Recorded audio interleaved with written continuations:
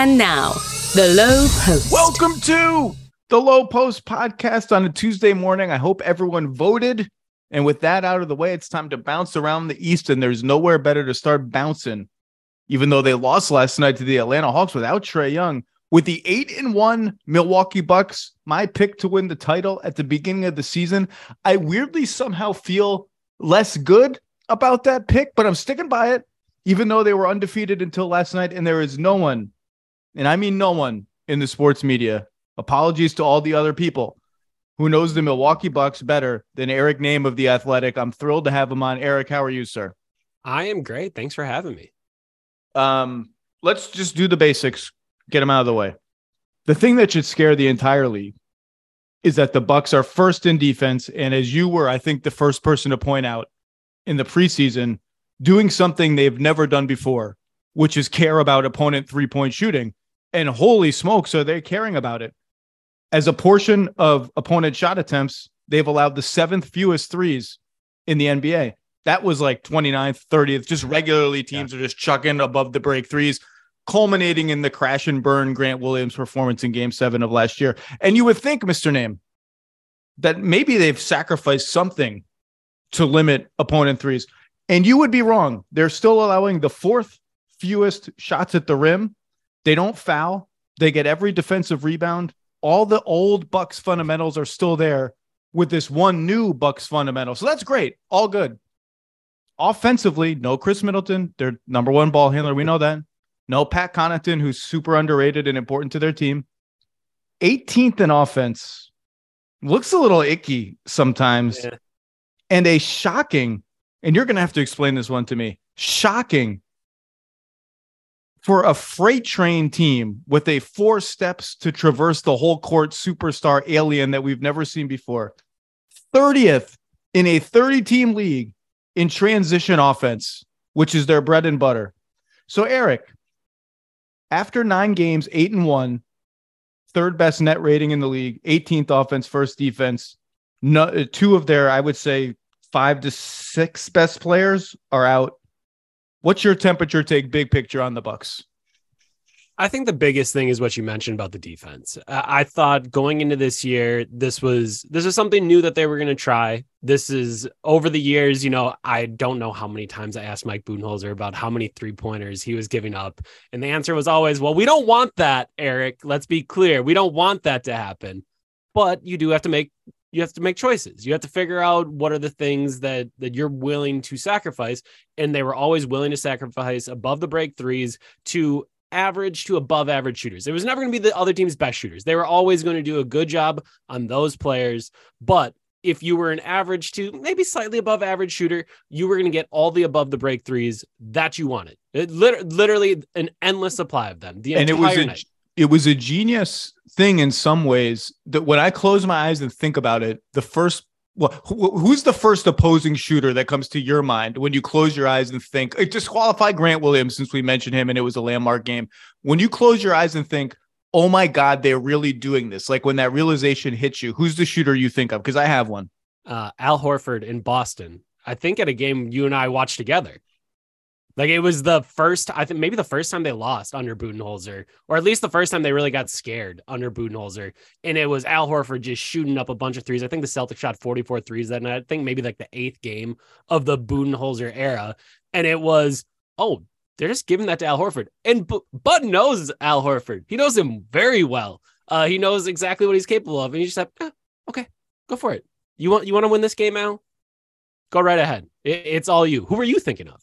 Miles Turner, when they just let Miles Turner shoot every pick and pop 3 he wanted, and after missing like 3 in a row, and this was the secret sauce of the scheme. He would catch the ball and think, should I keep shooting?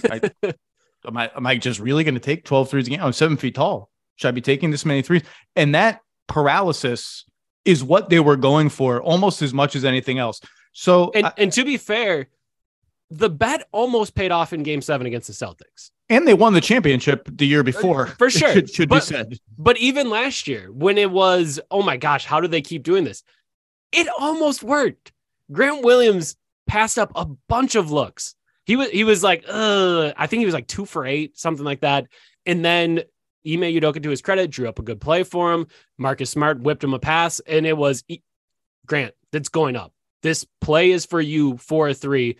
And then Grant Williams remembered, oh yeah, I shoot 40% from the corners. I should just go back to doing that. And then it was over. But they didn't have any other options. Without Chris Middleton, they didn't have enough offense. They didn't have enough size on the wing to actually, switch everything. They had to play this gamble, and it almost paid off because of that exact paralysis that you're talking about. So what do you think, if that was a last-ditch gamble for a shorthanded team, almost punching above its weight, in my opinion, in that series, going to 7, what, after so many years of stubbornness of doing it the same way, what drove them to make this change? Because when you watch them and you see that their perimeter defenders they don't even have a foot in the paint on the pick and roll. They got their feet outside the paint, and you watch it unfold and you're like, well, this is kind of the whole point of having Brook Lopez and Giannis as drop back centers, is that this is how you should play. Why did they decide to get here this year? I'm genuinely curious what happens last year if Brook Lopez ends up being healthy for that entire season. It's a great point. Because Brook Lopez plays the first game, let's be clear, and the Bucks destroyed the Nets on ring night, a night teams don't typically play all that well because they're celebrating, they're having a good time. They destroyed the Nets that night. And it was like, oh my gosh, I guess the Bucks are just going to keep this thing rolling. And then Brook Lopez missed 60 games. And I just don't, there's a lot of things that the Bucks are doing differently. We can get to the offensive end and what they're doing on the offensive glass here in a little while. But like, there's a number of things that they're doing this year that I'm curious if it would have happened last year. If maybe they didn't start the season with the idea that, hey, we're going to start taking away more threes. But if they could, 40 games in, be like, all right, enough is enough. We can do this. We can give this a try. I just think Brook Lopez means so much. And I've heard Jeff Van Gundy on some of the ESPN broadcasts, and a lot of people talk about like, hey, Brook Lopez is pretty good. I don't know why people don't realize this outside of Milwaukee. And then if you talk to any Bucks fans, they're like, this dude's incredible. We don't ever want him to leave. Sign him to whatever contract you need to, because he should be here forever. And you talk to the most important player on the planet at the moment, Giannis Antetokounmpo, and all he tells you is, oh my gosh, Brook makes my life so much easier.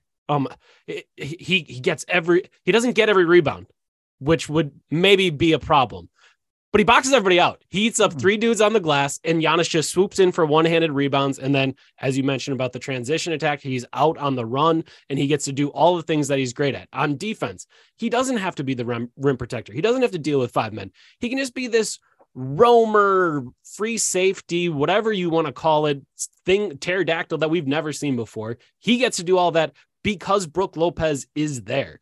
And I'm really curious to see as the season goes along. It's going well right now, right? The shot profile makes sense. They're forcing teams in the mid-range. They're not giving up as many shots at the rim as you would have thought. I think rather than like first, it's 4th or 5th. And then you go to the 3-point line and they're just not giving them up there. I'm really curious to see, one, if they continue to get better at this, if they continue to, fine tune it. Also, it's a pretty heavy load on Brook Lopez. I do think that's another part of this, is that there might have been some genuine concern about how far can we push Brook? How much can we ask him to do? Because over and over again, when you watch games this year, I've been tweeted out, like, I keep thinking to myself, why do teams keep trying Brook? You know what he can do. He's 7 feet tall. He's 280 pounds. He's been blocking shots like this for all 5 seasons he's been with the Bucks. Why are you trying him? Well, but my alternatives are try Giannis, which seems horrible. Try Drew Holiday, which just seems like it seems like it's like getting mugged on the street or something. It's just awful. Try Javon Carter, and I do think there's something to the fact that with Middleton out, they have started a total defensive specialist in the starting 5. And we're going to get to that in a minute. There just aren't that great options. Yeah, but Brook has been incredible. If they need to limit his minutes a little bit, like Ibaka just really hasn't looked great to me. I mean, he's playable, but that's about the best I can say. The Portis-Giannis combo has been consistently awesome for them at the 4 and the 5, was critical during their title run. They can amp that up a little bit. But I look at this defense, I don't see any reason why this is unsustainable. They may be getting a little bit lucky with opponent shooting. I think they're allowing like the second best corner 3 percentage and a bottom 10 3-point percentage, the second best mid-range percentage. So the tons of mid-range jumpers they're giving up on purpose or kind of on purpose are not going in. That'll change a little bit. But I mean, Drew, Giannis, and Brook Lopez are top 20 defenders in the NBA, and Giannis may make a run at defensive player of the year, although he learned last night, Eric Nehm, you better box out on Yeka Okongwu or else he is going to leapfrog you and dunk it on your face. And you could tell that Giannis was a little frustrated by that last night. I mean, Okongwu is so good. I'm talking about the Bucks. I'm not sure what the Hawks are doing. They should get him more minutes. He's really good. I really enjoy watching him play. And on the list of guys that make Giannis work, he's pretty high. He's really up there. So if the Hawks do have, ideas about what they're going to do in the playoffs, you're going to have to go through Milwaukee. Having that guy on the floor for a whole lot and a whole long while is probably a good idea. But yeah, I mean, he was great. And honestly, with the Bucks defense, the thing that I think I keep coming back to about why teams try Brook Lopez is when you used to get downhill on the Bucks, you could just hit the release valve, right? Because there was going to be overhelp from the corners. There's going to be overhelp from the other side. There's going to be 4 people in the middle of the lane. And you got one dribble, you got one step, and it was like, oh, there's a wide open guy in the corner, or, oh, there's a wide open guy on the wing. I'll just throw it there. I don't need to go try to climb Mount Lopez. Like I'm good. I'll just make Splash that pass Mountain, there. Splash Right? Mountain, Block Mountain. I don't need to climb it. I'm good. I'm just going to pass it out there. And that pass isn't there this year because they're not helping in the ways that they used to. That pass is not there. So you get a step and you're like, I guess I got to keep going.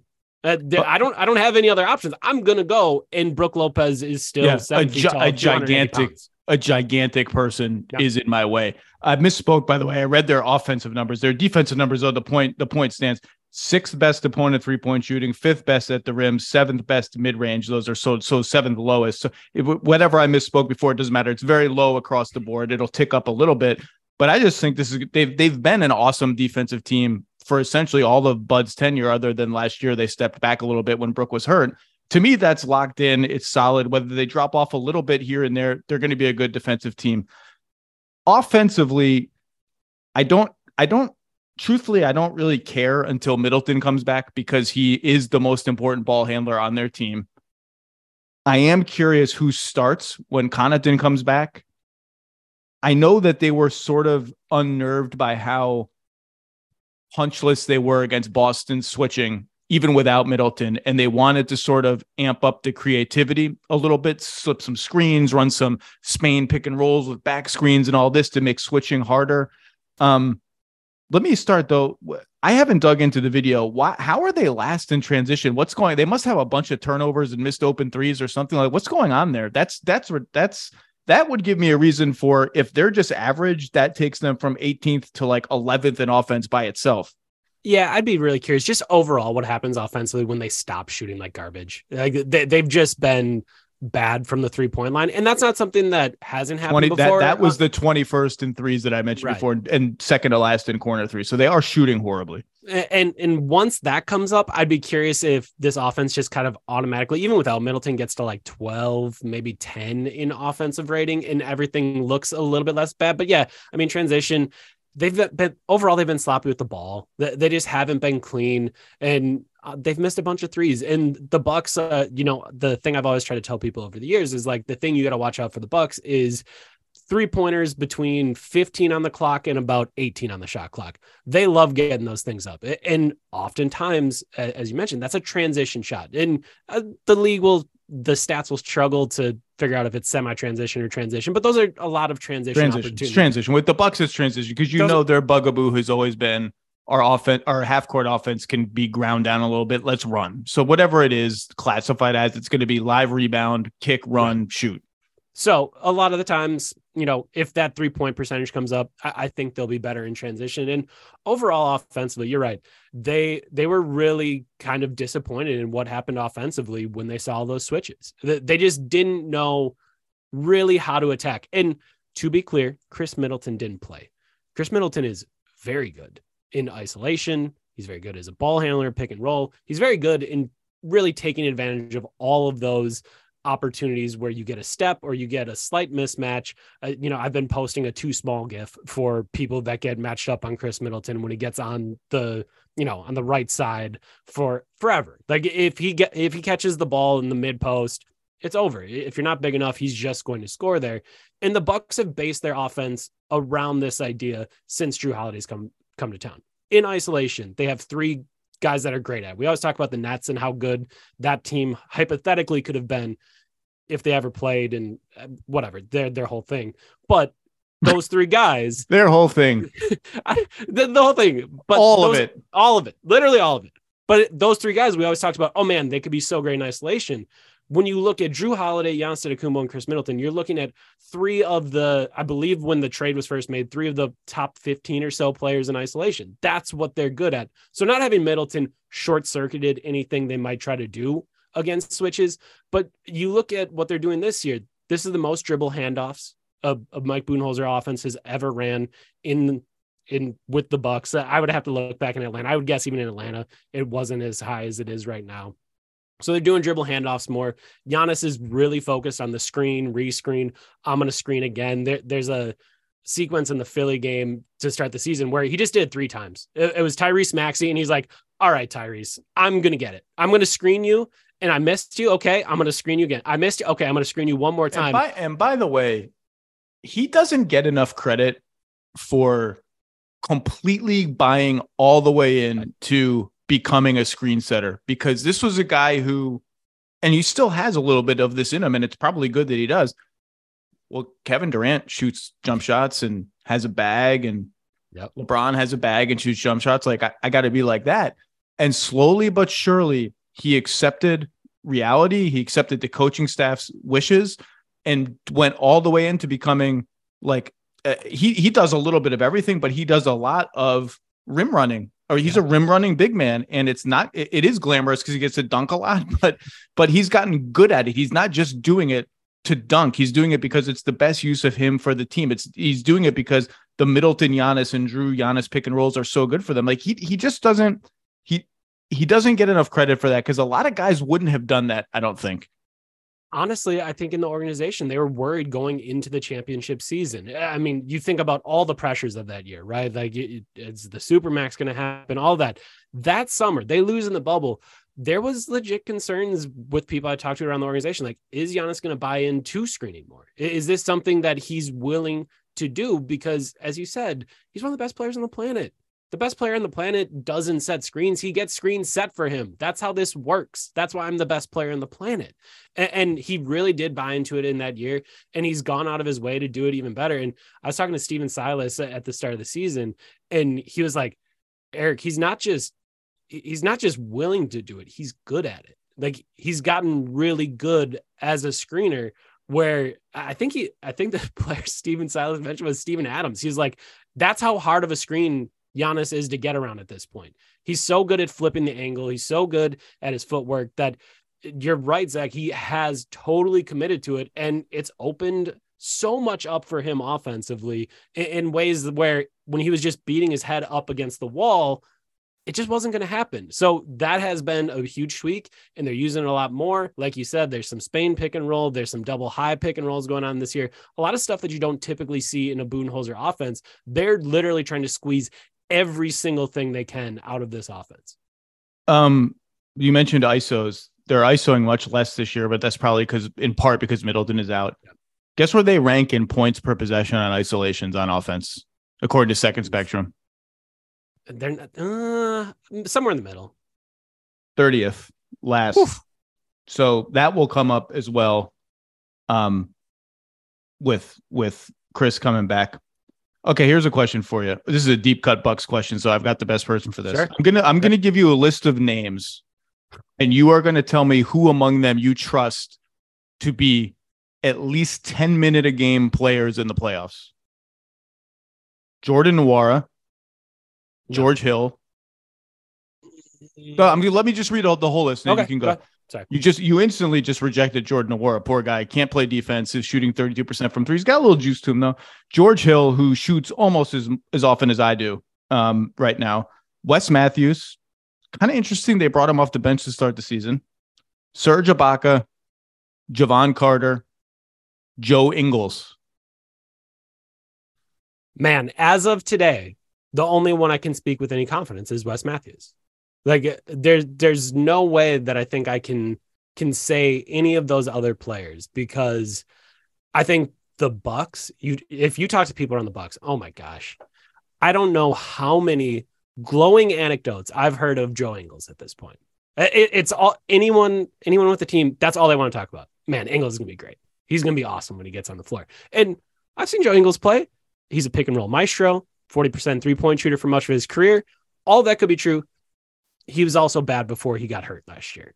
And you have to try to figure out, like, okay, was that just the ecosystem in Utah and everything was kind of toxic at that point that he just couldn't have a good season? Or was that the start of his decline? He's an older player and now he's coming back from an ACL. Who knows what happened? So I can't with confidence say Joe Ingles, even though I think the entire organization believes that dude is going to be a dude for us in the playoffs. He's going to play a bunch of minutes. He's going to open up the offense because he can do all of those things off of second side actions. He can be the primary ball handler or pick and roll with Giannis if we need to. He's going to be a problem. They believe that. There's no way that any of us could believe that at this point, because how could we? We haven't seen him play. Wesley Matthews, I think he works. He plays physical defense. I think you mentioned the idea that he's coming off the bench to start the season.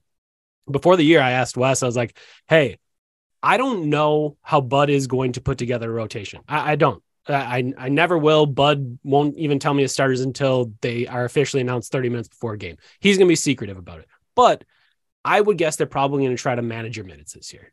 I would just guess that that's what's going to happen. And Wes looked at me, and it was before the first preseason game. He's like, I'm ready. I'm ready tonight.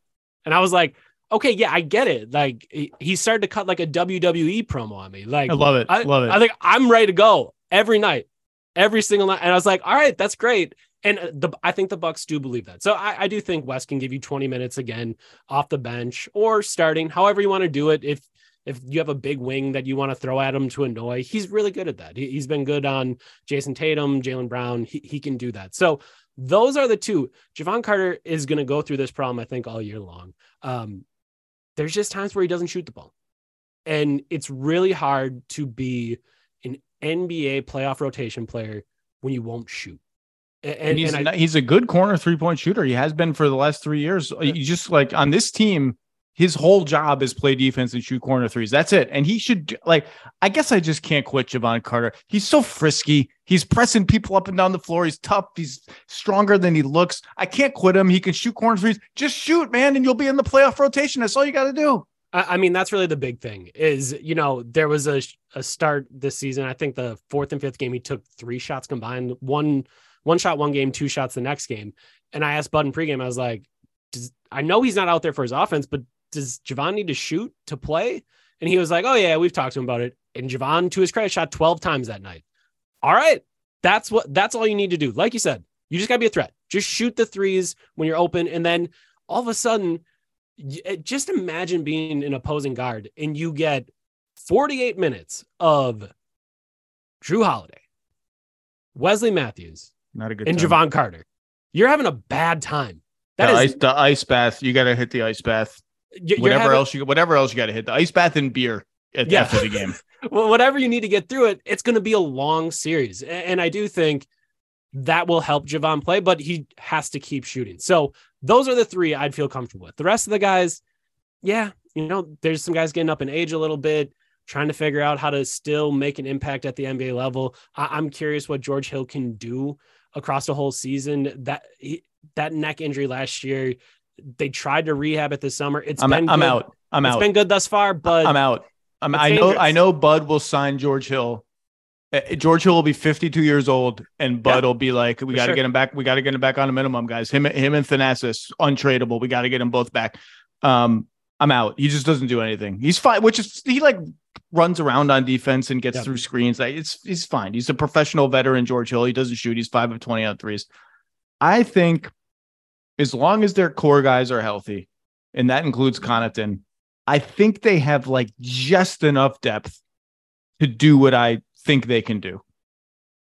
I do know that they have, and I was the first to report this, sniffed around Jay Crowder, had interest in Jay Crowder.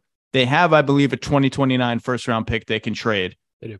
How, if they're cruising along at number one in the East, and my God, are they cruising? They're just watching all these fires burning all around the Eastern Conference. Just, hey, we're just over here. Nobody covers us. We pretend like we're offended that nobody covers us, but we actually like it.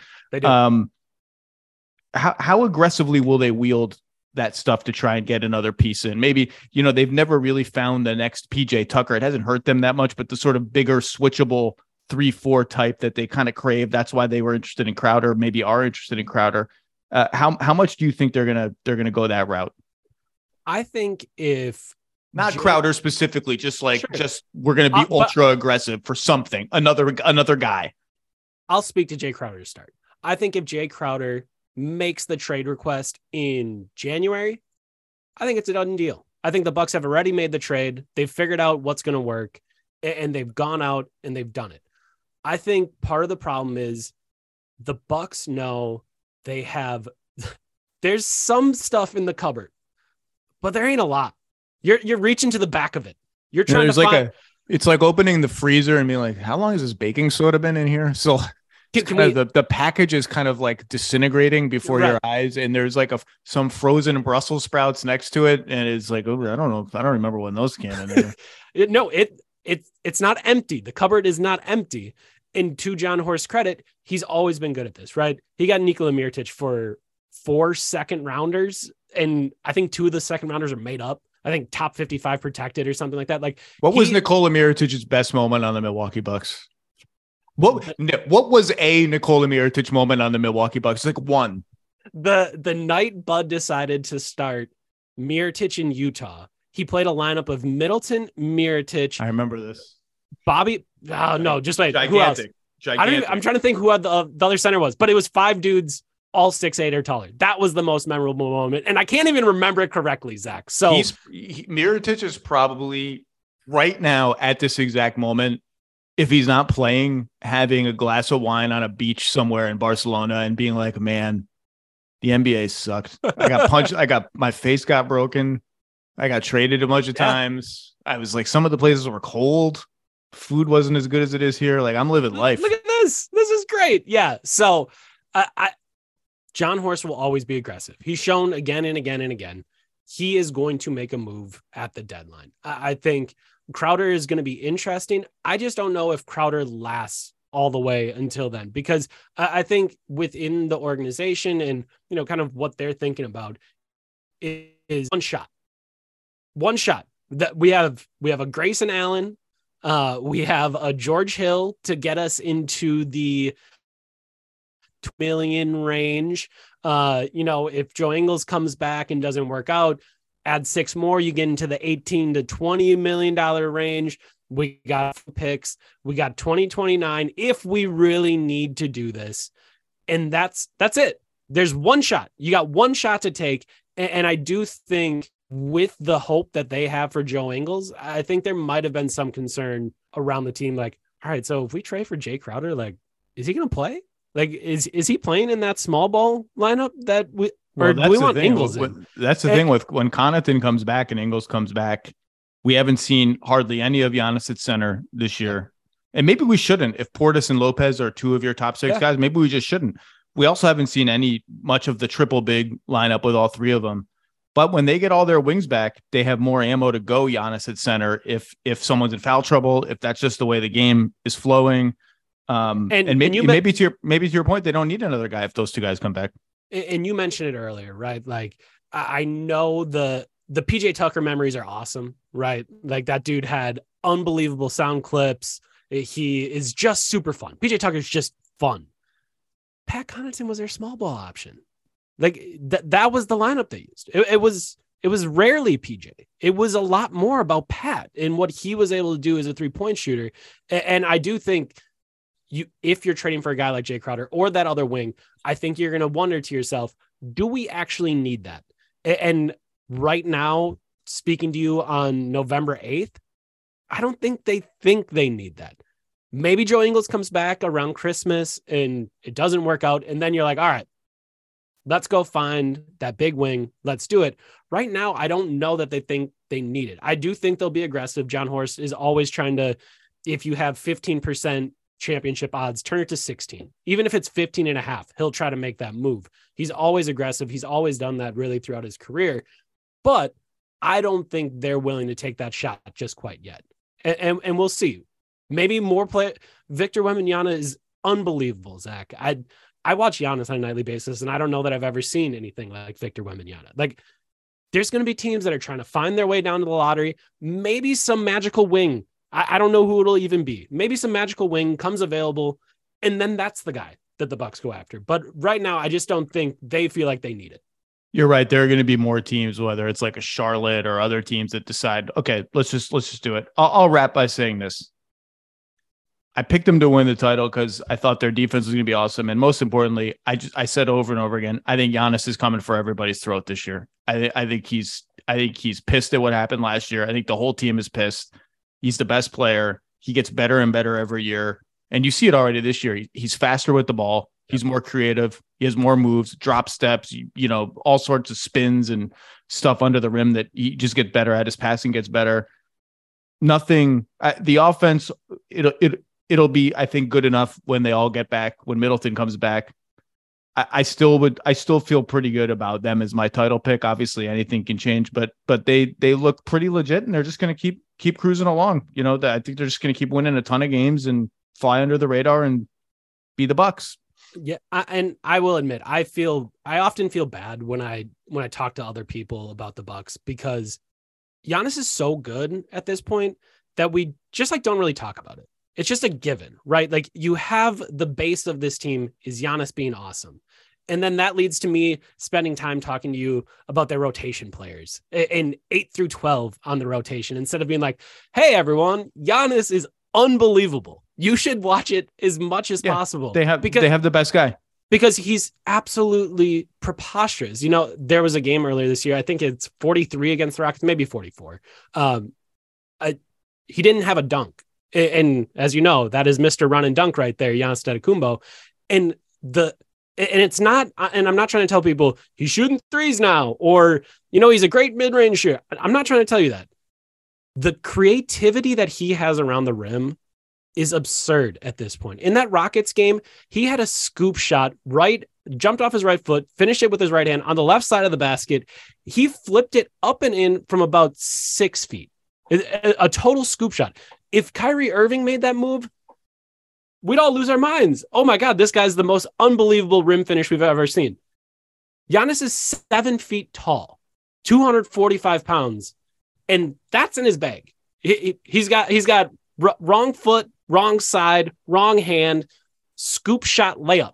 He can just do that. And if you just watch him on a night in, night out basis, the floaters are more real than they've ever been. The spin move is somehow sneakier than it's at it through even tighter gaps. It's honestly, we get to a point where I feel bad that it took me this long to gush in this way about him, because he is just that incredible that you do, I think, end up taking it for granted at times. Eric Nehm, you just do incredible work for The Athletic. It's a pleasure to talk to you about the fight Milwaukee Bucks. Just let's get the offense a little cleaner, a little crisper, and head into the playoffs. Because look, the East is no picnic. They're gonna have multiple tough playoff rounds just to have a shot to get out of the East. You'll be there to chronicle it all. You can read all of Eric's stuff at The Athletic. Thank you for making a little time, my friend. Absolutely, thanks for having me.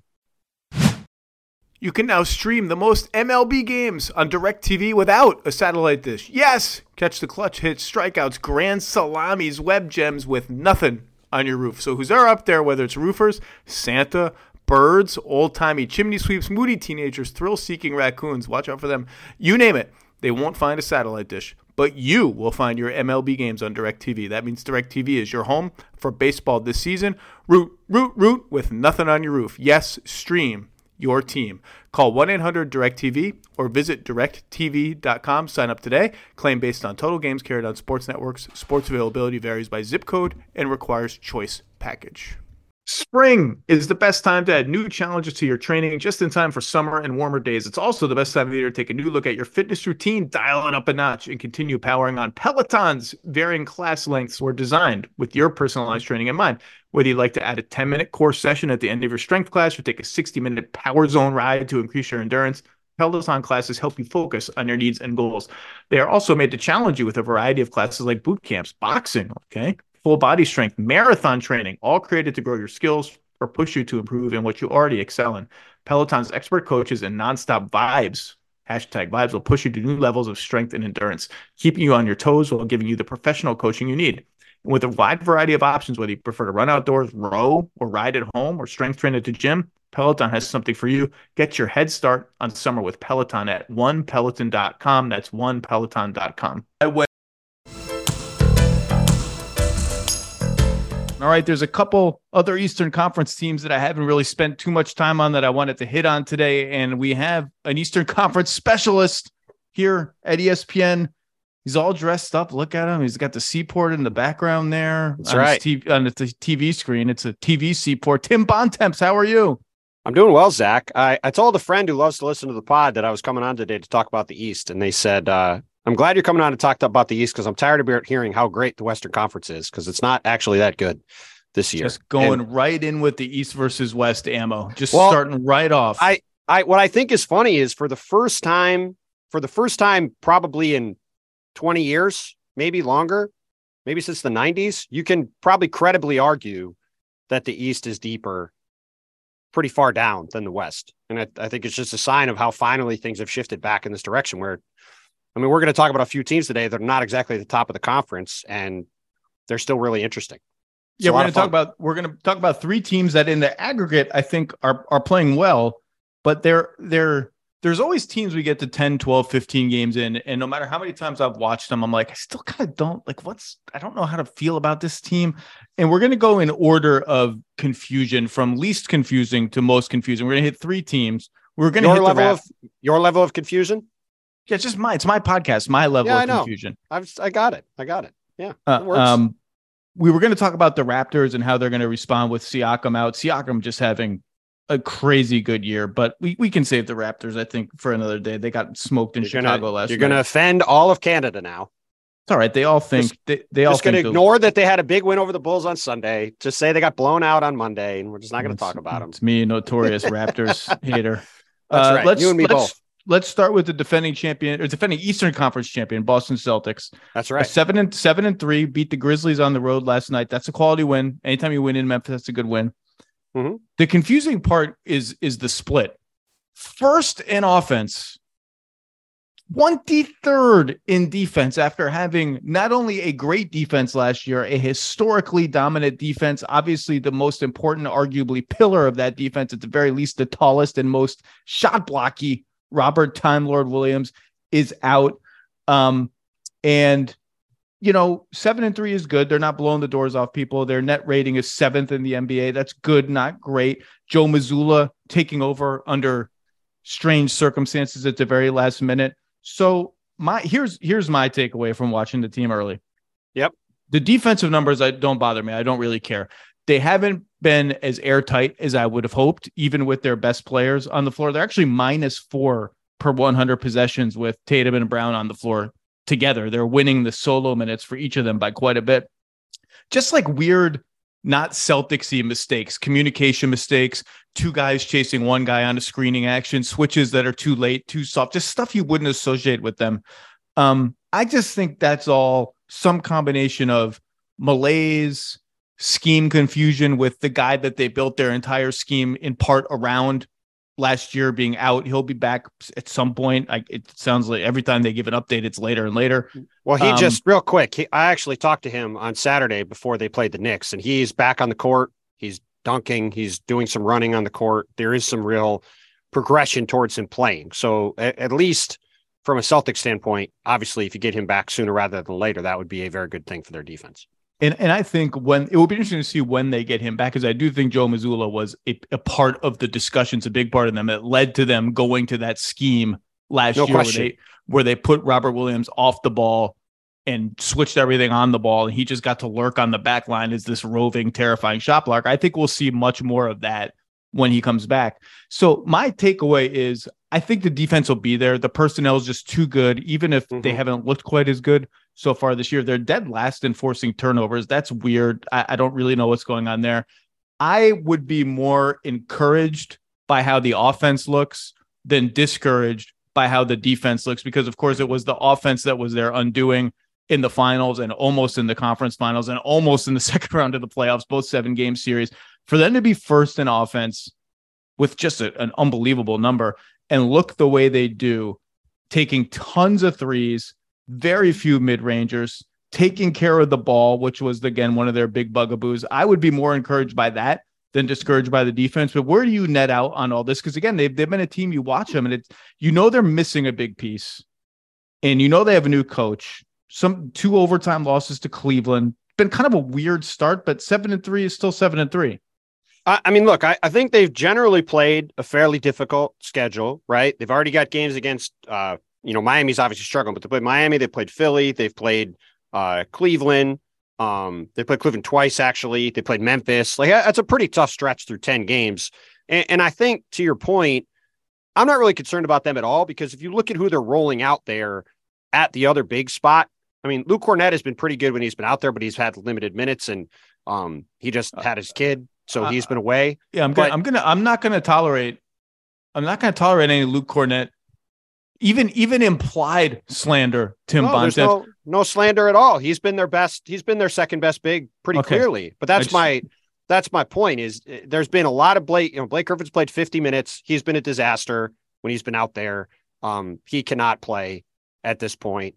And I mean, Noah Vonleh's given them some decent minutes, but if you replace the combination of Luke Cornett, Noah Vonleh, and Blake Griffin, most particularly Blake, with 30 minutes a game of Robert Williams, this team goes from being a bit of a suspect defensive team to a terrifying defensive team. And also, we're early enough in the season.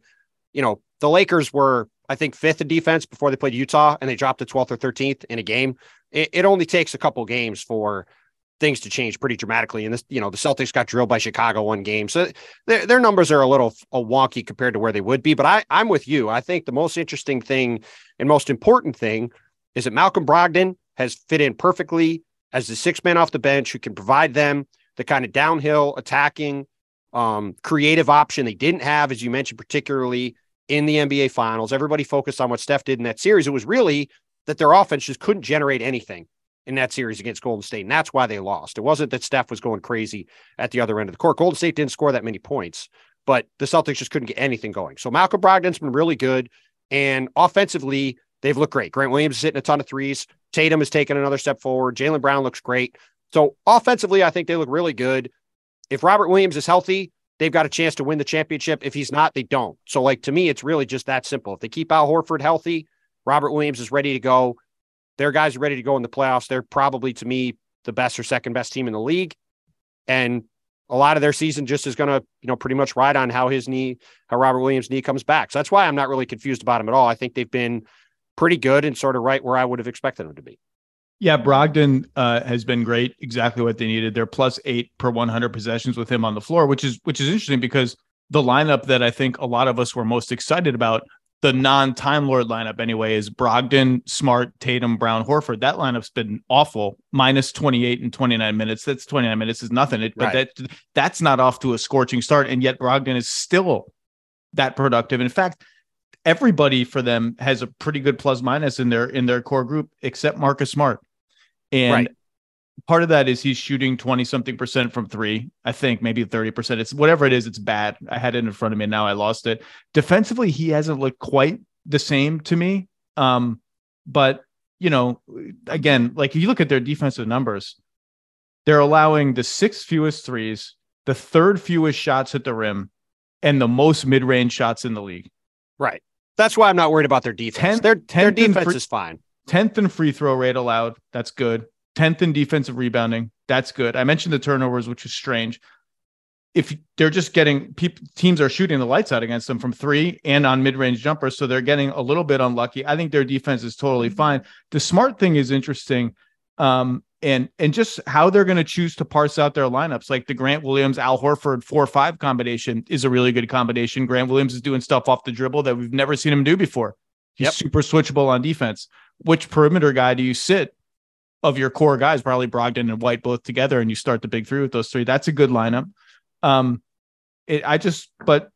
think the most important trend is their offense, and just sort of what are we all know Tatum is playing out of his mind. I mean, Tatum here are the numbers: 31, 7 and 4, a block and a half a game, a steal a game, shooting the ball well. You know what the most important number is? 8.3 free throw attempts per game.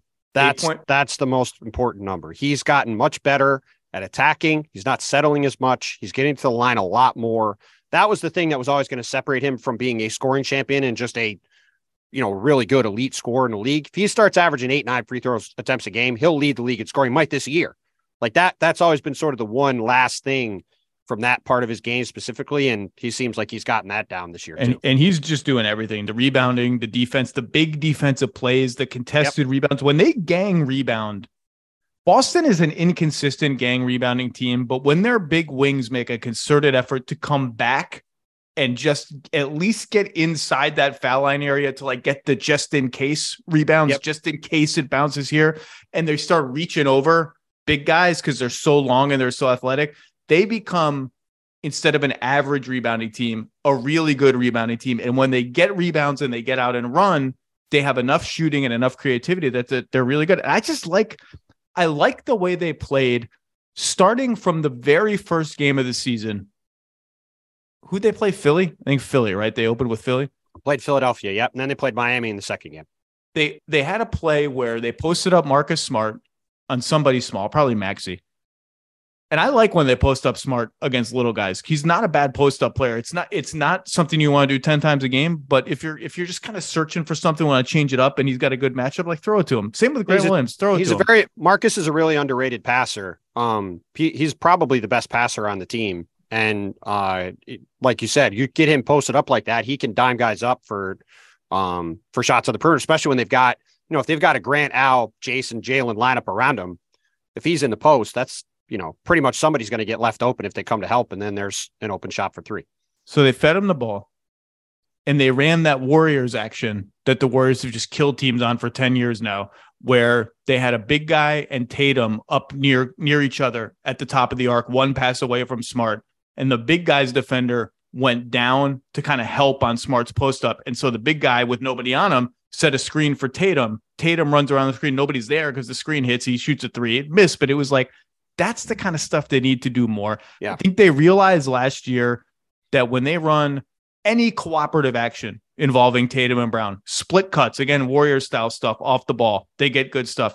Any screening action with Smart as the ball handler or the screener, because he's going to have the littlest guy on him. And if you switch, your toast, that they get somewhere. And I think they've leaned in to all of that stuff.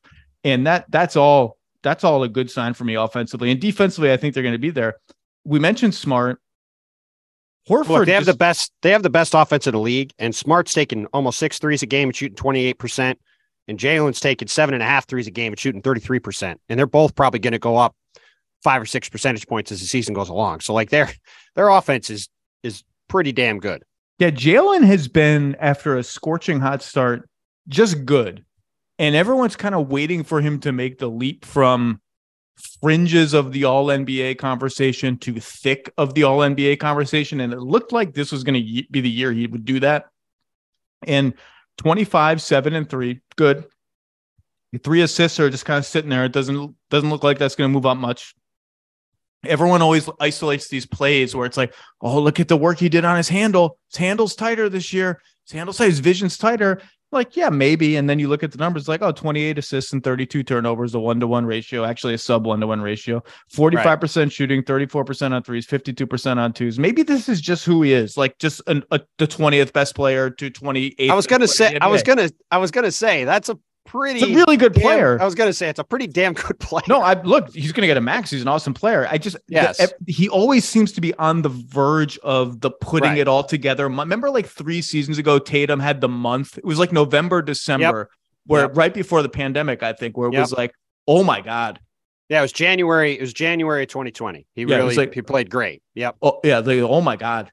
Jason Tatum is here. Everyone keeps waiting for that with Jalen. It hasn't happened. Horford. What a weird year for Horford. All of a sudden, 60% of his shots are threes. That's been, we know he's been evolving that way, but it's been like 35 or 40%.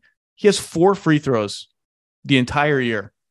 And yet they're fine offensively. I still think the East still to me runs through Boston and Milwaukee, and they're head and shoulders above everything else. Yeah, I agree. I agree completely. And the thing that people need to remember, the Celtics were, I can't describe how good the Celtics were before Robert Williams hurt his knee in March. Like those 2 months from late January to late March, I would go to these games and they would just win every game by 25 points. It didn't matter who they were playing. They were obliterating people. And even in the playoffs, they never were quite the same team when Robert came back. Like he just didn't quite have the same bounce. And you saw it, like there were games when his knee would feel good and they would wreck teams even in the playoffs. And then there were games where his knee didn't feel great and they would look pretty sloppy and they would start to, throw the ball around and lose. And your point about Jalen and his handles is an important one. The Celtics are still a team, as they were in the playoffs. If they don't turn the ball over, they're practically unbeatable. If they start throwing the ball, they're fourth right now in turnover rate. I mean, fourth.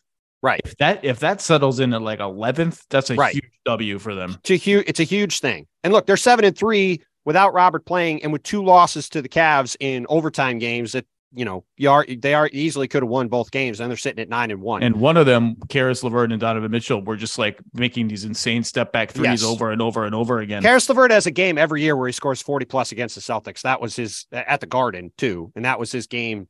A couple Fridays ago. So look, I think they're going to be fine. Robert Williams looks great. I shouldn't say looks great. If he comes back and is healthy and looks good, it's going to be them in Milwaukee. And I think they're the 2 best teams. Forget the East. I think they're the 2 best teams in the league if he comes back and is healthy. It's amazing that a month ago, Udoka crisis, Robert Williams, oh my God, he's going to be out for how long? Gallinari's out for the season. Oh, by the way, we should say one thing. I'm not trying to say it's a good thing. I probably shouldn't say it's a good thing Gallinari got hurt, because it's not, obviously, but him getting hurt guaranteed a rotation spot for Sam Hauser, who is a good player. It's good. And is a great 3-point shooter and might frankly just be a better fit for the Celtics to play than a mid-30s Danilo Gallinari. So I'm not trying to say Gallo getting hurt is good. It's not. But Sam Hauser playing, he is a good, solid rotation piece. And you talk about their offense. Whenever he's on the court and he gets going like he did against the Knicks the other night, I mean, you just expect him to make every single shot. And it's been a really good weapon for them to have off the bench. Yeah, my point was, it was like, oh my God, right? Off-season crisis. Look at the 2 finalists from last year. One team had a practice, wasn't even a brawl, it was a practice assault and practice punch. The other team's in crisis. The Udoka thing, it appears the players are fine. I mean, they've expressed some confusion. When the Brooklyn reports surfaced a week ago, they expressed even more confusion. It doesn't appear to be affecting their play, the locker room, the culture. They really like Joe Mazzulla. Like Joe's a really good coach, and he has really a great good relationship with the players, and he has a very, very close relationship with the most important player on the team, Jason Tatum. That's right. Even during last year's playoffs, like, because Joe Mazzulla is from Rhode Island, so especially during the finals and late in the playoffs, there was a lot of talk about Joe Mazzulla questions, because there were a bunch of TV features down there about like, hey, the local kids coaching the Celtics in the finals.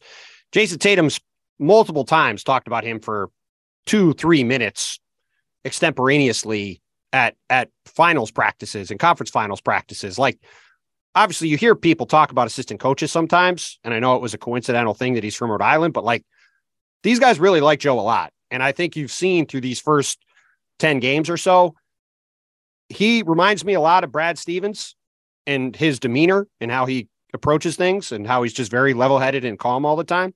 And given the craziness that went on with this team over the couple months before, or the month before the season started, I think it's been very good to have a guy with that kind of presence to sort of help stabilize things. And the other thing too, is these guys have just been through a lot. Like the Celtics, these guys aren't old, the Celtics players, but like there was all the chaos with the Kyrie teams at the beginning of their careers. Then they make the conference finals in the bubble. Then they have the terrible year after that when they finish 7th and get routed by the Nets. And it seems like things are going sideways. And then you have last year, like they've just been through a lot of stuff. And I think these guys sort of aren't phased anymore because they've just been through so many things in their NBA careers, even though, Tatum's in his 6th or 5th season and Jalen's in his 5th or 6th or 7th season. Like, Marcus, I think, is in his 8th season. Like, these guys haven't been around for that long, but in basketball, lifetime ages. They've been around forever and they've seen just about everything. And I think that's helped a lot too. What Missoula and Will Hardy are doing at age 34. The Jazz are one of the most remarkable stories, period.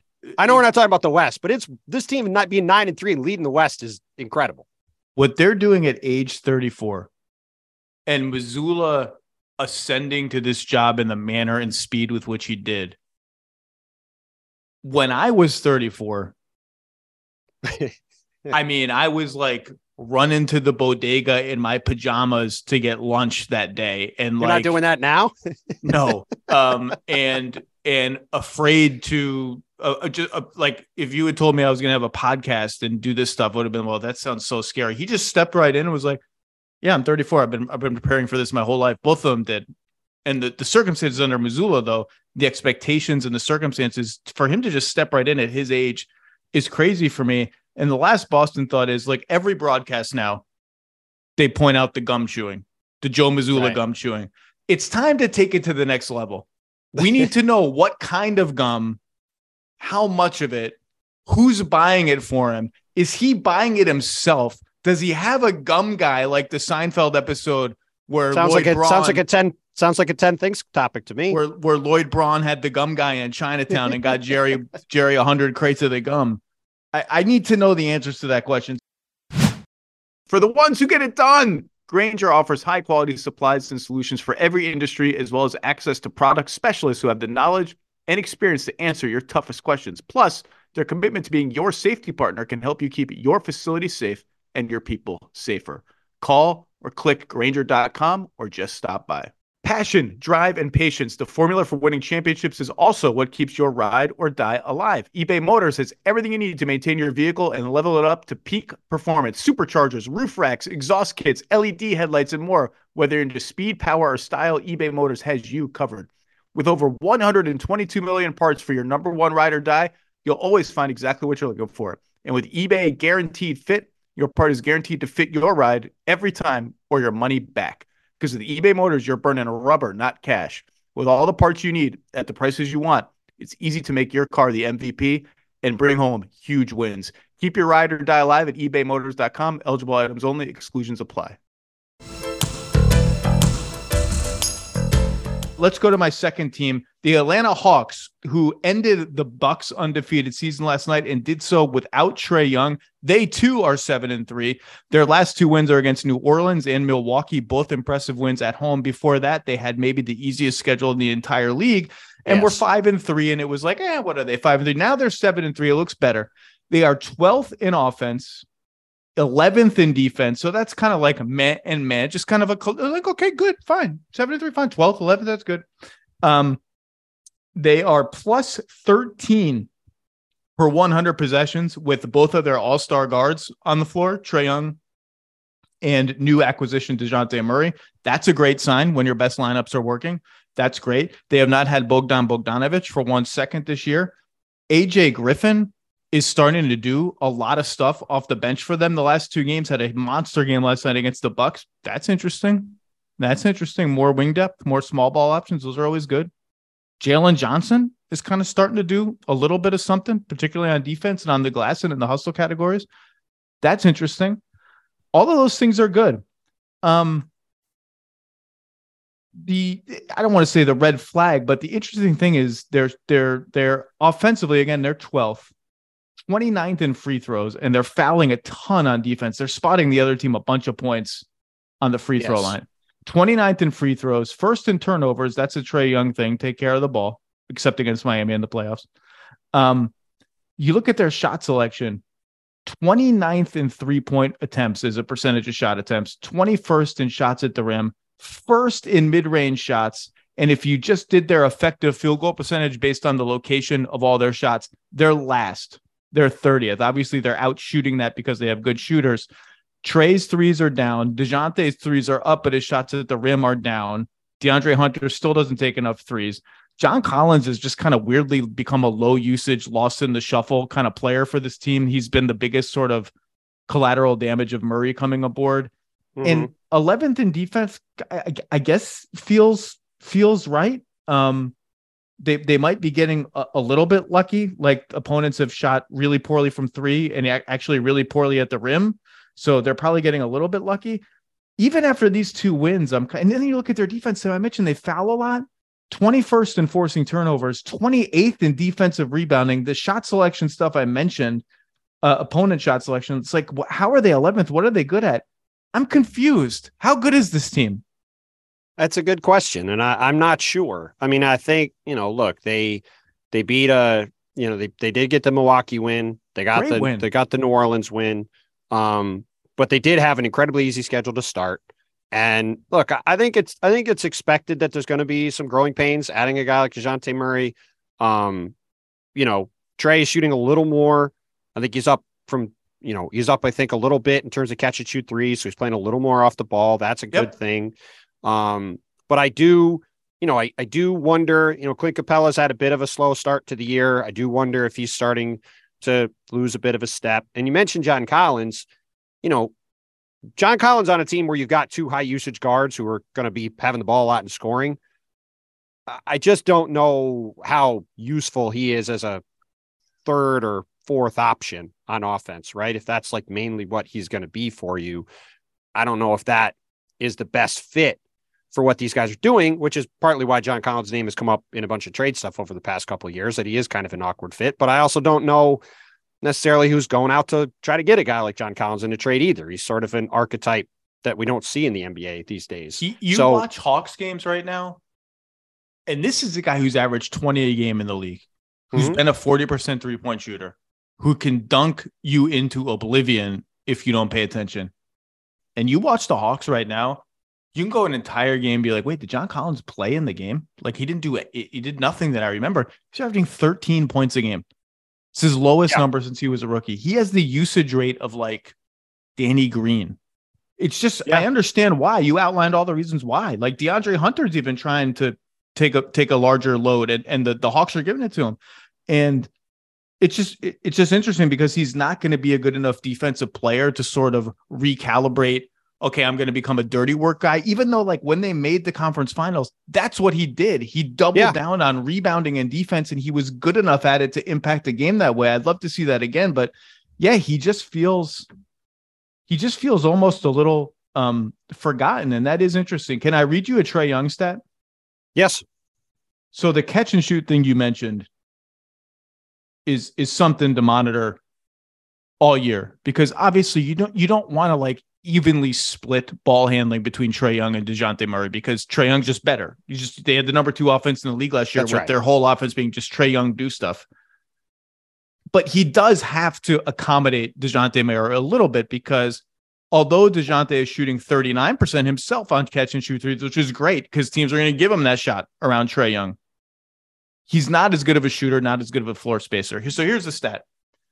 For his career, Trae Young has about 7 off-ball screens a game that he's used as the guy running off-ball screens.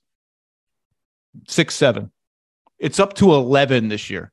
That's good, not high enough. You like, for perspective, someone like JJ Redick or Klay Thompson will be at like 45 or 40 per 100%. We're not asking Trae Young to get there. But ideally, he gets to 20. I was going to say that number's got to be like 18. Here are the numbers. When he shoots out of an action like that, or passes to a teammate who shoots, 1.18 points per possession. That would have ranked top 20 last year among 300 guys who used at least like 50 screens or some minimal number. You zoom out, include the whole possession, 1.27 points per possession. That would have been like number 1 in the entire league. They need to do more of this. It doesn't have to get complicated. All it has to be is like a second side pick and roll where he runs off the screen, catches, goes, and they do it out of timeouts. You can tell they want him to do it because this is always the thing to watch with teams. It was the thing to watch with the first Heat team with LeBron and Wade and Bosh. Watch what they run out of timeouts. That's right. Because that will tell you what the coach wants and what is probably optimal. And watch how that action, or if that action, fades as the game goes from timeout to in the flow of the game. And that's what's happening with the Hawks right now. Every out of timeout play is Trae Young running off something, and then it disappears in the game. They need to do it more. And I just think regardless, this team's going to have a really good offense. And if they get anything out of the Griffin, Justin Holiday, Aaron Holiday, Bogdanovich comes back. Well, that's going to say he hasn't even played yet. Bogdanovich. They're going to have enough ammo. And what the Griffin kid is doing, he's big and strong. He comes off screens in the mid-range area and makes floaters. He's a good shooter. Like that he is already, I think, vaulted ahead of Jalen Johnson, maybe in their rotation chart, even though Jalen Johnson fills a more pressing kind of positional need. I think their offense is going to be fine. Defensively, DeJounte Murray has come in and done what they expected, which is it feels like he's getting 9 steals every game and getting them out in transition. And this team didn't force any turnovers last night. 11th. Okay. Like I said, they're allowing a lot of threes, not a lot of shots at the rim. That's good, but teams are shooting well from everywhere. That'll regress. I guess they're good. I guess they're fine. It's hard for me to know. I think they're going to be a good team. I just 10 games in, I'm like, I just don't have a feel for it that much. Well, it's a lot of pieces that sort of interestingly fit together, right? Like AJ Griffin basically hasn't played this year until Monday when Trae Young was out against the Bucks, and then he played 31 minutes. He went 10 for 15 from the field. He played great, gave them a huge boost. You know, the bench, him and Jalen Johnson and Onyeka Okongwu were the reason that they won that game. They really took over in the second half and played great. So Okongwu just dunking all over Giannis' head. I know he's and you know, remember a couple of years ago when they played in the conference finals, he was the best guy on the team at guarding Giannis. Like he's a really interesting player too. So they've got a lot of interesting pieces. Bogdanovich hasn't played yet. You know, one thing I do think is a problem, like last night, they took 17 free throws without Trae playing. On the season, they're averaging 20 a game, and Trae has 9 attempts a game. Like they just don't put a lot of pressure on the rim. It's a lot of jump shooting. 29th in free throw rate after being like borderline top 10 the last 2 years. And obviously Trae by himself was a free throw machine. That took a hit with we're not going to give you the call every time you stick your butt out and someone falls into you. We're not going to give you that every time. But still, Trae's averaging 9 a game. It's not like Trae's averaging 5. Like he's no one else is getting it. No one else is doing anything. Nobody else is over 3. So you know, they are a bit of a tricky team. They feel like they're a team that's destined to make another deal, right? They've got a bunch of interesting, you know, John Collins, Bogdanovich, Clint Capella. They've got all these young guys that are kind of interesting. They're sort of positioned to make another deal to then have a 3 guys setup of Trae, DeJounte, and somebody else. And until then, I think they're in this really interesting middle group of teams in the East. You know, you've got Milwaukee and Boston, like you said, I think are clearly better than everybody else. And then there's some combination of Cleveland, Miami, Philadelphia, Toronto, Atlanta. Those 5 teams, I think you could sort of put in a hat and they could come out in any order from 3 to 7.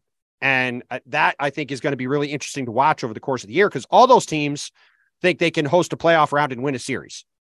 And obviously they're not all going to do that. And, you know, one of them is going to be in the playing tournament.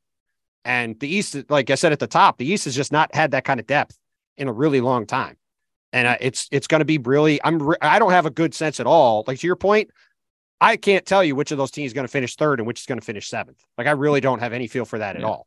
Yeah, it's interesting because I watched the Hawks, and by the eye test, I'm very confident in their offense. Again, they were number 2 last year, being very good. By the eye test, Young and Murray, there's going to be some hiccups, like splitting ball handling duties. What's Murray going to do off the ball? Is Trae going to move it all off the ball, or is he just going to do his thing where he stands there in half court or stands in the corners? When he moves, as I said, it's really good. But the numbers, but by the eye test, I'm like, they're fitting pretty well, all things considered. Like, I don't think I didn't buy that it was going to be some complex fit for them. No. I thought it was going to be a little more complex than Garland, Mitchell in Cleveland because of the shooting that both of them bring. And that has been obviously beyond expectations. Incredible. Yep. And then the shot selection is just a little bit of a red flag for me. 29th in threes and 21st at the rim. It's hard to sustain. It's hard to sustain a high level offense with that. Phoenix has done it the last couple of years. Everything else has to be just perfect for you to do that. I'd like to see that. That's coaching, that's personnel, that's focus, that's all of it together. I think that stuff has to come up a little bit for them to be a real threat to make serious noise in the East, but I'll give that time. And can we finish with the team that you didn't mention among all your Eastern Conference teams? Tim Bontemps, how dare you? It's fine. I had them at best ninth in the East before the start of the season too. The 6-6 Chicago Bulls, who are 5-3 with Zach LaVine in the lineup, which would make them 1-3 without him in the lineup. That's correct. Good math. Good math by me. And you want to talk about a confusing team? These guys are a confusing team. I have absolutely zero idea what they are. Just none. So they're 20th in offense. Okay, sure, fine. I guess that makes sense. They've missed LaVine a lot. Alex Caruso is shooting like 0%. And, I would assume new is sometimes effective, sometimes not. Pat Williams sometimes decides to participate in the offense and sometimes does nothing. That's fine. Sounds right. 20th rather. Fun. 5th in defense. What? 5th? That doesn't seem.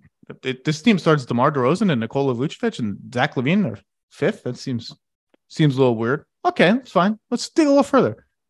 Let's see how the LaVine, DeRozan, and Vucevic trio was, is so far this year. They were outscored last year, rather famously by a single digit amount, but still, like if your 3 best players that you traded a lot of draft picks to get, or Jimmy Butler, are outscored, that's probably bad. They must be doing better this year for the Bulls to be hovering, floating, surviving. I feel like you're building towards a point, Zach. Minus 37 in 161 minutes. Oh, oof. That's not great. What? And they're 6-6. Alex Caruso and Goran Dragic. Despite the fact that Alex Caruso cannot make a shot, Goran Dragic can make all the shots, apparently. In 143 minutes with those two on the floor, the Bulls are plus 66. A point every 2 minutes. Yeah, it doesn't feel sustainable to me. Their whole bench, everyone on the bench, Javonte Green is coming in and making everything. We'll play Derrick Jones Jr. at backup center. Come on in. We don't Lonzo Ball. We don't need Lonzo Ball. The Caruso Dragic duo. Caruso will force enough turnovers for our whole team by himself. I don't understand any of this. I don't understand any of it. I don't know what to expect. I know that if you told me the LaVine would miss 4 games, Vucevic would be just good. I think he's been good this year. He's up to 38% from 3. He's getting some offensive rebounds. He's getting to the line a little bit more by his paltry standards. DeRozan, a metronome, not scoring as many points, but 53% on long twos, like clockwork. If you told me those 3 were going to get outscored that badly and the Bulls would be 6-6 after 12 games, okay, that's impressive. Something interesting must be happening. Something interesting is happening. I just have no idea what it is or if it's a thing at all. Well, it feels like, look, I think we could say what's not confusing to me is that Goran Alex Caruso combo, that is not a sustainable way for this to go, right? That combo, it's hard to imagine is going to be outscoring teams by a point every 2 minutes for the rest of the season. And as you said, last year, we already have a pretty decent sample size of the LaVine, DeMar, Vooch trio not playing very well together. And that's happening again. That seems to be a little more consistent to me. But I think the story of the Bulls to me goes back to a guy. Please tell me, because I don't know what it is. I'm going to hype up your work here. Before the year, you wrote your 5 most interesting players in the league column. One of the players was Patrick Williams. The Bulls' chance at being a upwardly mobile team in the East was on Patrick Williams taking a leap, right? So far this season, when he is on the court, the Bulls in 296 minutes are being outscored by 7 points per 100 possessions. When he's on the bench for our 280 minutes, basically half the time, they're outscoring teams by 11.5 points per 100 possessions. In other words, I'm a moron? Is that no? The point was, I agreed with you that he was an interesting player because Patrick Williams is the swing piece for the Bulls. And I saw a couple scouts. I was at the Sixers Suns game on Monday night. I saw a couple scouts who were in attendance in Toronto for the first Raptors Bulls game that Toronto won. And they both said Javonte Green should be starting. And if Javonte Green is, when Javonte Green's been on the court this year, the Bulls are outscoring opponents by 8.5 points per 100 possessions. Like that's been a huge swing part of why the bench units have been better and the starting lineups has been bad. And, if Javonte Green is going to clearly outplay Patrick Williams and he should be playing more minutes than him and starting over him, that's a long-term problem for the Bulls. Because like you pointed out before the season. They need him to be good. They drafted him 4th. He's the one young, obviously I would assume was good. Dallin Terry's interesting, the guy they drafted this year, but like you draft a guy in the top 5, you're looking at him as a guy who's going to be a building block for you going forward. And, not too dissimilar than what's going on in Golden State with guys like Jonathan Kuminga and James Wiseman. Like you need him to be productive when he's on the court for you at this point. And if he's going to struggle like this and they're going to struggle with him out there, that opens up a lot of questions about where the Bulls are headed. And, to me, that's sort of the biggest thing to watch is like, what is his evolution going forward? Because so far it has not been where they would have wanted it to be at all. Remember when Russell Westbrook said that Patrick Beverley was just tricking everybody? He's just tricking you all by running around doing stuff on defense. Okay. Yeah. And there was some I want to know where this is going. This is a wild turn from what we were just talking about. Look, the Bulls are really confusing. There was talking about the Lakers. There was some substance to that because Patrick Williams does run around and foul the crap out of everybody and put his team in the bonus. He's also a good defensive player. Patrick Beverley, you mean? You said Patrick Williams. Patrick Beverley. I don't know what the hell I said. Patrick Williams must be tricking me because I just can't quit him at all. He can have an entire game where he just hot potatoes the ball away every time he touches it, wants no part of the offense. And just because of his physical stature and sometimes real and sometimes theoretical shooting touch, he's down to 34% from 3 this year. I think he's going to become a good spot up 3-point shooter. And the potential he shows when he's locked in defensively against some of the best guys in the league, I just can't give up on him. I can't quit him. He must be tricking me. And I will endlessly remind people, here are like the next 7 picks after him in the draft. Isaac Okoro, Okongwu, Killian Hayes, who cannot make a basket, Obi Toppin, Denny Avdia, Jalen Smith, and then you get to Devin Vassell and Tyrese Halliburton, and it hurts a lot. But those I was going to say, yes. Those next few, it's not like you can look at that pick and be like, well, the Bulls just obviously whiffed. There was someone they should have, like someone who was in play there that they should have definitely taken. Some people were lobbying for Halliburton to be taking that high. That was a real thing that was happening. Mm-hmm. And Patrick Williams, I wrote it in this piece. He's younger than I think 8 or 9 of the guys who were picked in the first round of the draft that just happened. Like if it's not immediate, if it's not happening by now in his 3rd year, that doesn't mean the Patrick Williams leap is not going to happen. He's that young still. You know who he reminds me of is Marvin Williams. Just as long as you don't say Kawhi Leonard, I will accept any answer we need to put that one to bed.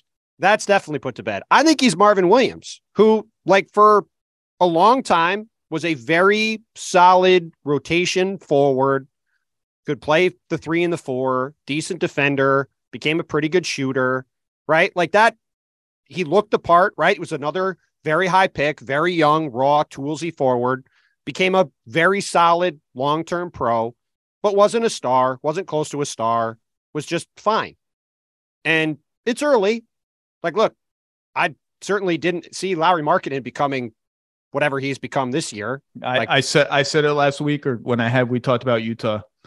I sold my Lauri Markkanen stock. I gave up on him, and I just didn't think he was very good. And he's made me look foolish this year. He's been great, as have so many other people with the Jazz. He's a veteran of the 5 most intriguing players column that looked like 3 years ago. I think he was in that column. He and Wendell Carter Jr. were in it together, and both of them are now developing elsewhere outside of Chicago.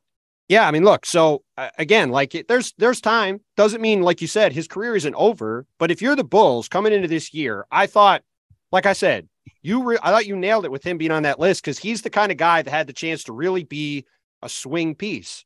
And if he's just this, where Javonte Green probably should just be starting over him and playing more than him, that's just not a great sign for a Bulls team that's already got Lonzo Ball on the shelf with, still doesn't, Billy Donovan said the other day he's not running yet. It does not seem like he's coming back anytime soon.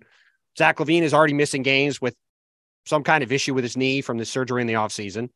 Nick Vucevic is an expiring contract. DeMar is in his mid-30s. Like they're just kind of stuck unless he really takes a step.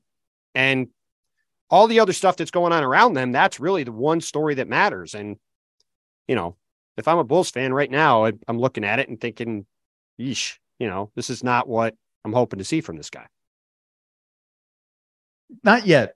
The last week, he's shown signs of life. His first 5 or 6 games of the season, he had a good game. He had a good game here in Brooklyn. That was probably the best I've seen him play. Like he's had some flashes. The first 5 or 6 games of the season, it was like, oh my God, is he gonna do anything?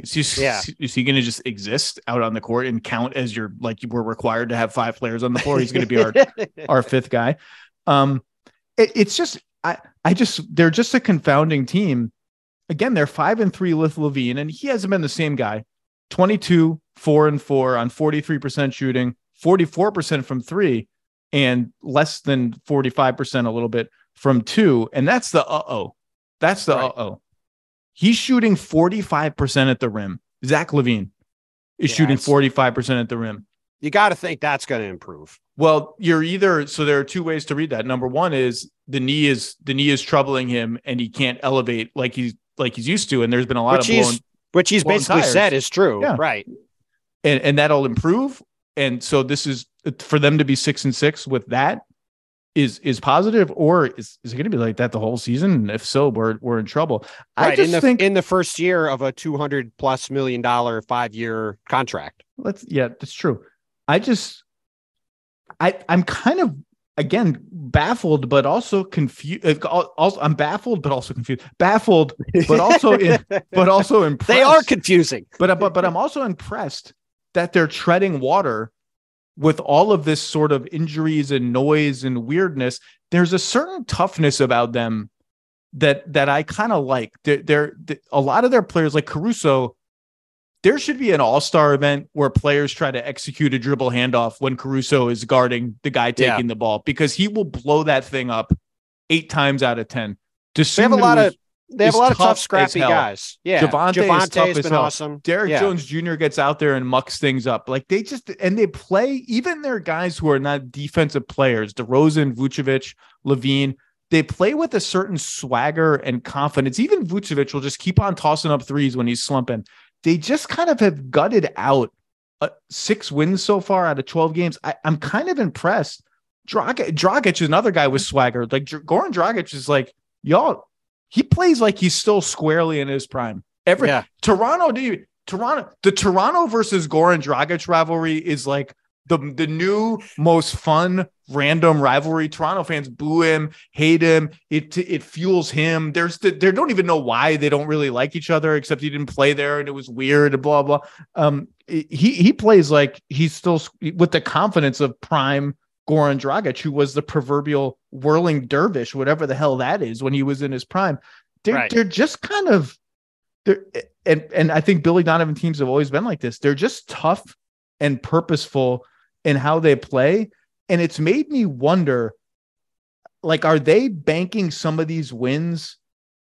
And if they get a little healthier and things start to click together, are these wins going to look important in retrospect? Or are they just sort of lucking their way into more wins than they should and they're going to fade away? I don't know the answer, but I'm weirdly impressed that they're 6-6. Yeah, I mean, look, they especially with Zach being in and out and no Lonzo, like they've gotten off to a decent start. They're treading water, which is good. But I think the bigger thing is just, where is this team going, right? Like they trade Jimmy Butler to rebuild. They rebuild. And now, like, I think we both agree they're not in the top 7 teams in the East. They're pretty clearly not in the top 7 teams in the East.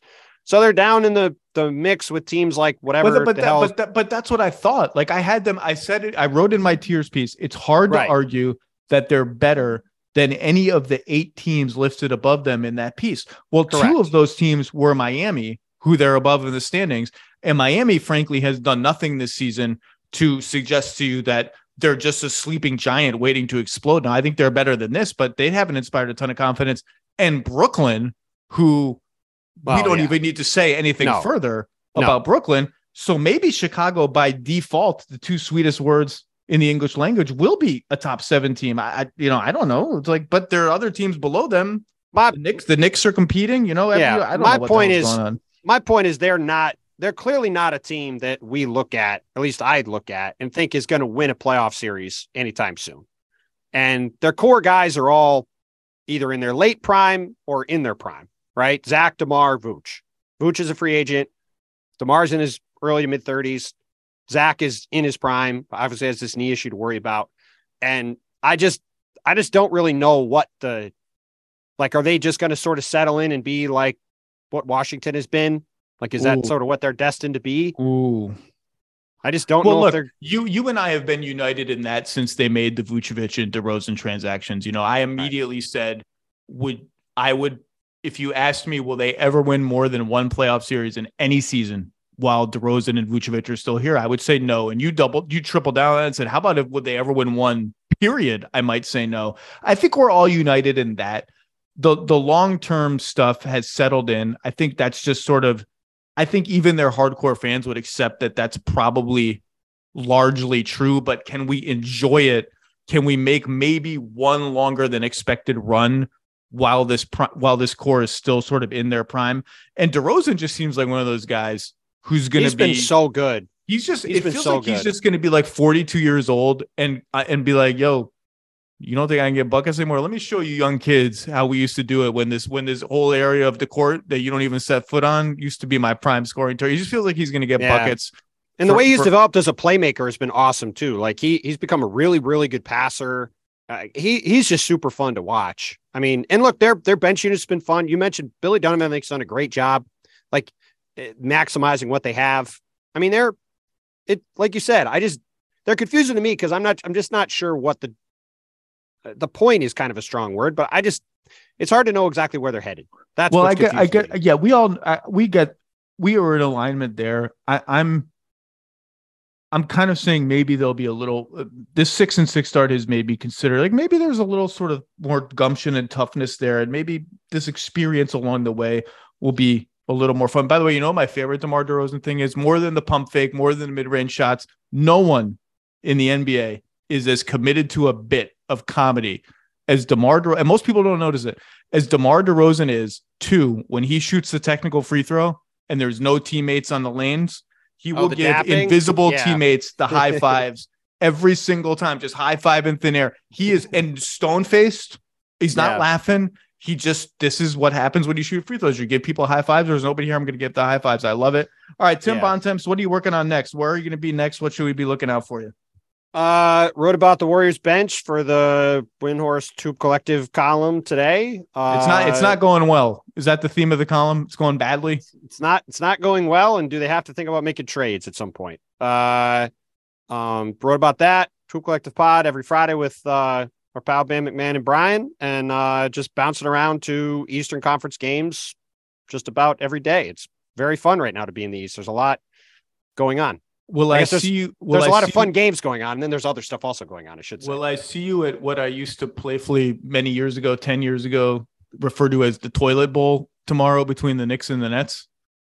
Yes, I will be at Knicks Nets, believe it or not. There's nothing going on. You know what's crazy? Before we go, it is amazing that you and I have both been in and around New York a long time. I'm finally back full time in the city. The Knicks being the boring, competent, functional NBA team in New York City has been an interesting development. I'll just leave it at that. You know what else is an interesting development, Knicks fans? Little teaser for the Knicks fans. All of us, you and me all together, who have been screaming for Tom Thibodeau to, dude, can you just try it? Try the Obi Toppin, Julius Randle front court. I know you need a rim protector. I know this is outdated. I know like Taj Gibson's like sitting there on the bench as your security blanket. He's in Washington now, obviously. I know you got Jericho Sims and Mitchell Robinson and Isaiah Hartenstein. Just try it. And you know what? They tried it. The last two games with Mitchell Robinson hurt, they tried it. They rallied behind it to win one game with a furious fourth quarter comeback. I can't even remember who it was against. Against Philadelphia on Friday. I was at both games. They played it again last night. Knicks fans, maybe 3 games in a row. Philadelphia, Boston, and Minnesota. Yeah, they got smoked by Boston. Maybe it'll last. Tim Bontemps, I'll see you at the toilet bowl tomorrow. Sounds good. Thanks, Ben.